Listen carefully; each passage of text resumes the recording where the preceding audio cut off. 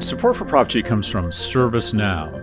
Seems everyone is talking about AI. The hype's everywhere. It's writing college essays, running earnings reports, and fabricating my voice so well that I'll no longer need to record podcast ads. Just kidding about the last one. But you know what's not a joke? ServiceNow's ability to put AI to work across your business. With their intelligent platform, you can improve customer experiences, help non-coders to code, accelerate your IT team's productivity, and resolve HR cases faster. So work can actually work better for everyone. So stop the hype and start putting AI to work. Go to servicenow.com/GenAI to see why the world works with ServiceNow. Support for Prop G comes from ServiceNow. Seems everyone is talking about AI. The hype's everywhere. It's writing college essays, running earnings reports, and fabricating my voice so well that I'll no longer need to record podcast ads. Just kidding about the last one. But you know what's not a joke? ServiceNow's ability to put AI to work across your business. With their intelligent platform, you can improve customer experiences, help non-coders to code, accelerate your IT team's productivity, and resolve HR cases faster. So work can actually work better for everyone. So stop the hype and start putting AI to work. Go to servicenow.com/GenAI to see why the world works with ServiceNow. I'm Scott Galloway, and this is No Mercy, No Malice. The majority of our nation think we're doomed to failure. Headlines are bleak, sentiment is worse. 3 in 4 Americans say our country is in structural decline. However, when you look at the data, there's a singular conclusion. The U.S. is kicking ass. Least bad, as read by George Hahn.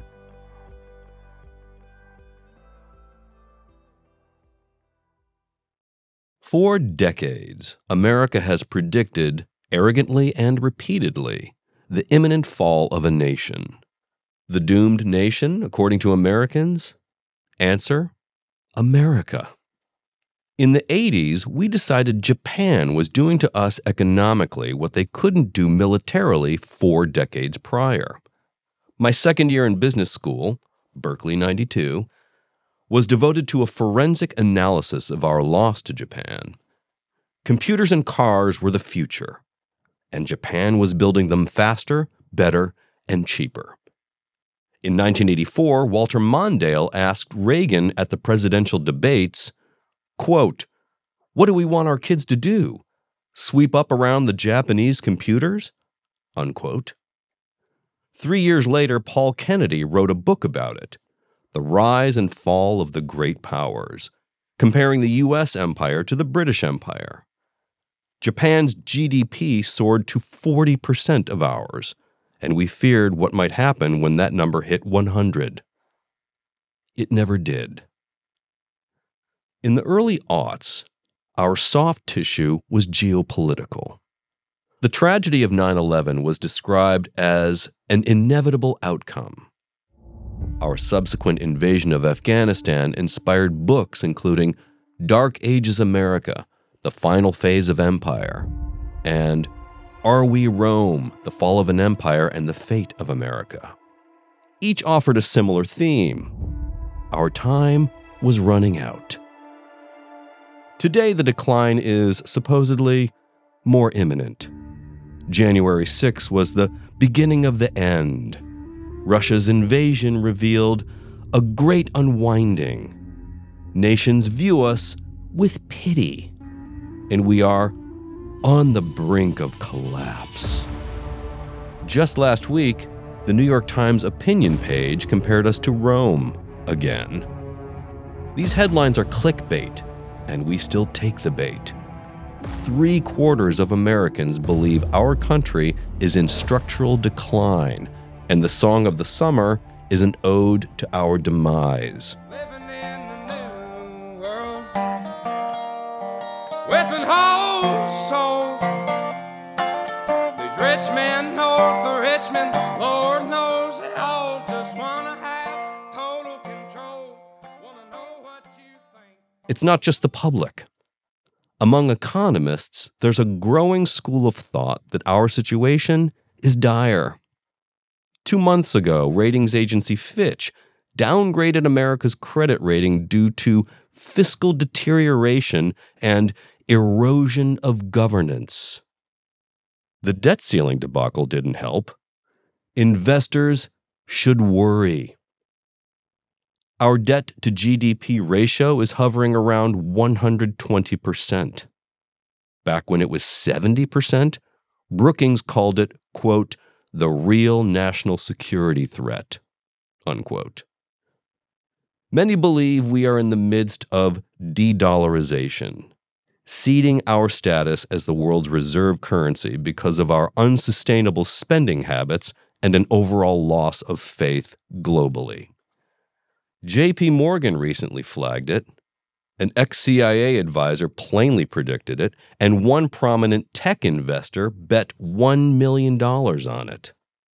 Ray Dalio, the founder of the world's largest hedge fund, hinges his recent bestseller, Principles for Dealing with the Changing World Order, on America's inability to adapt to our loss of status and power.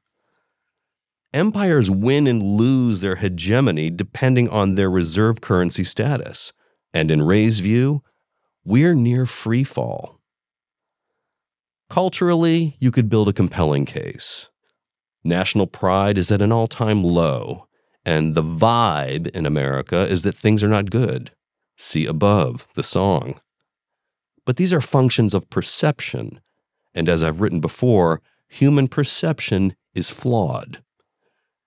This is an economic discussion, and when you look at the data, you'll find every diagnosis of our supposedly terminal illness is proof the doctor is jonesing for us to die. We'll examine them, but first, a brief summary of the Doomer's economic vision for America.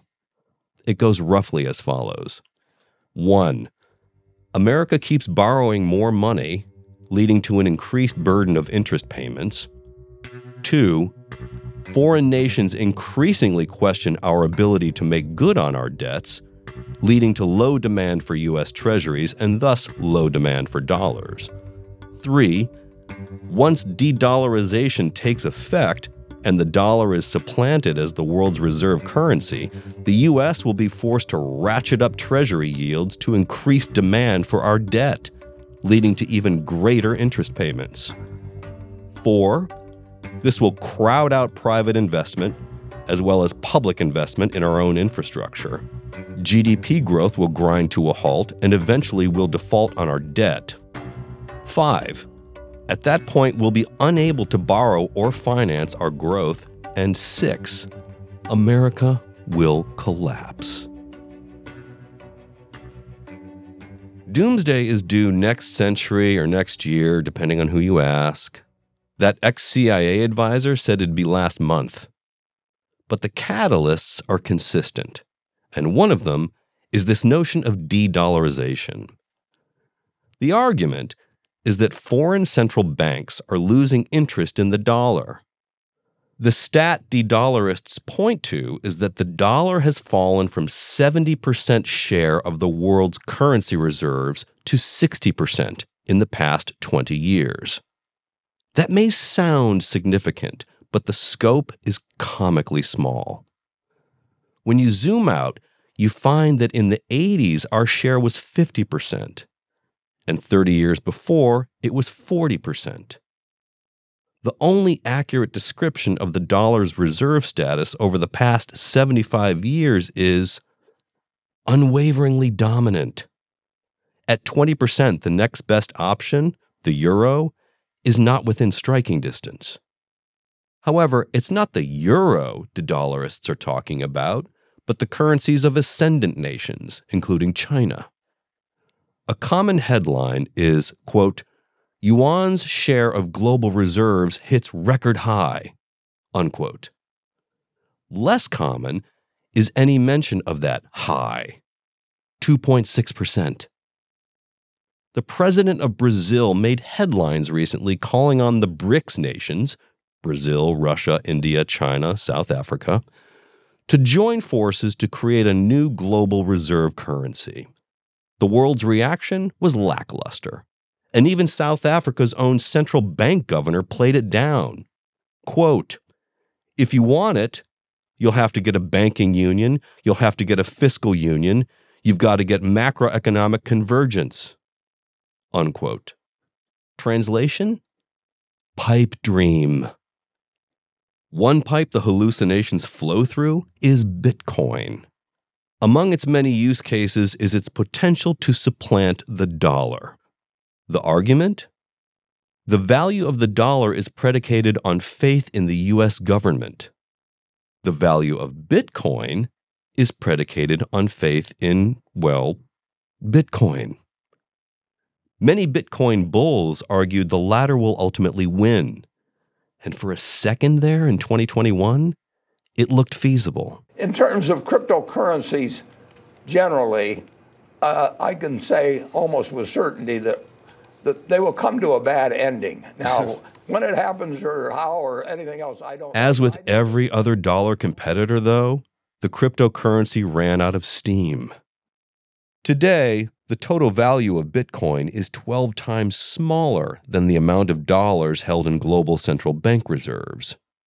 So next time someone tells you the dollar will be replaced, ask, with what? By any metric, the most innovative payment platform or store of value has been and remains the US dollar. More good news? Minting dollars doesn't require the energy consumption of Argentina. But I digress. Arguments for America's decline are rarely accompanied by a credible alternative.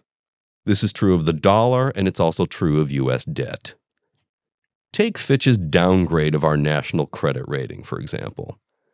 What should have been a seismic shock to the global bond market by the premier ratings agency turned out to be a catastrophist headline.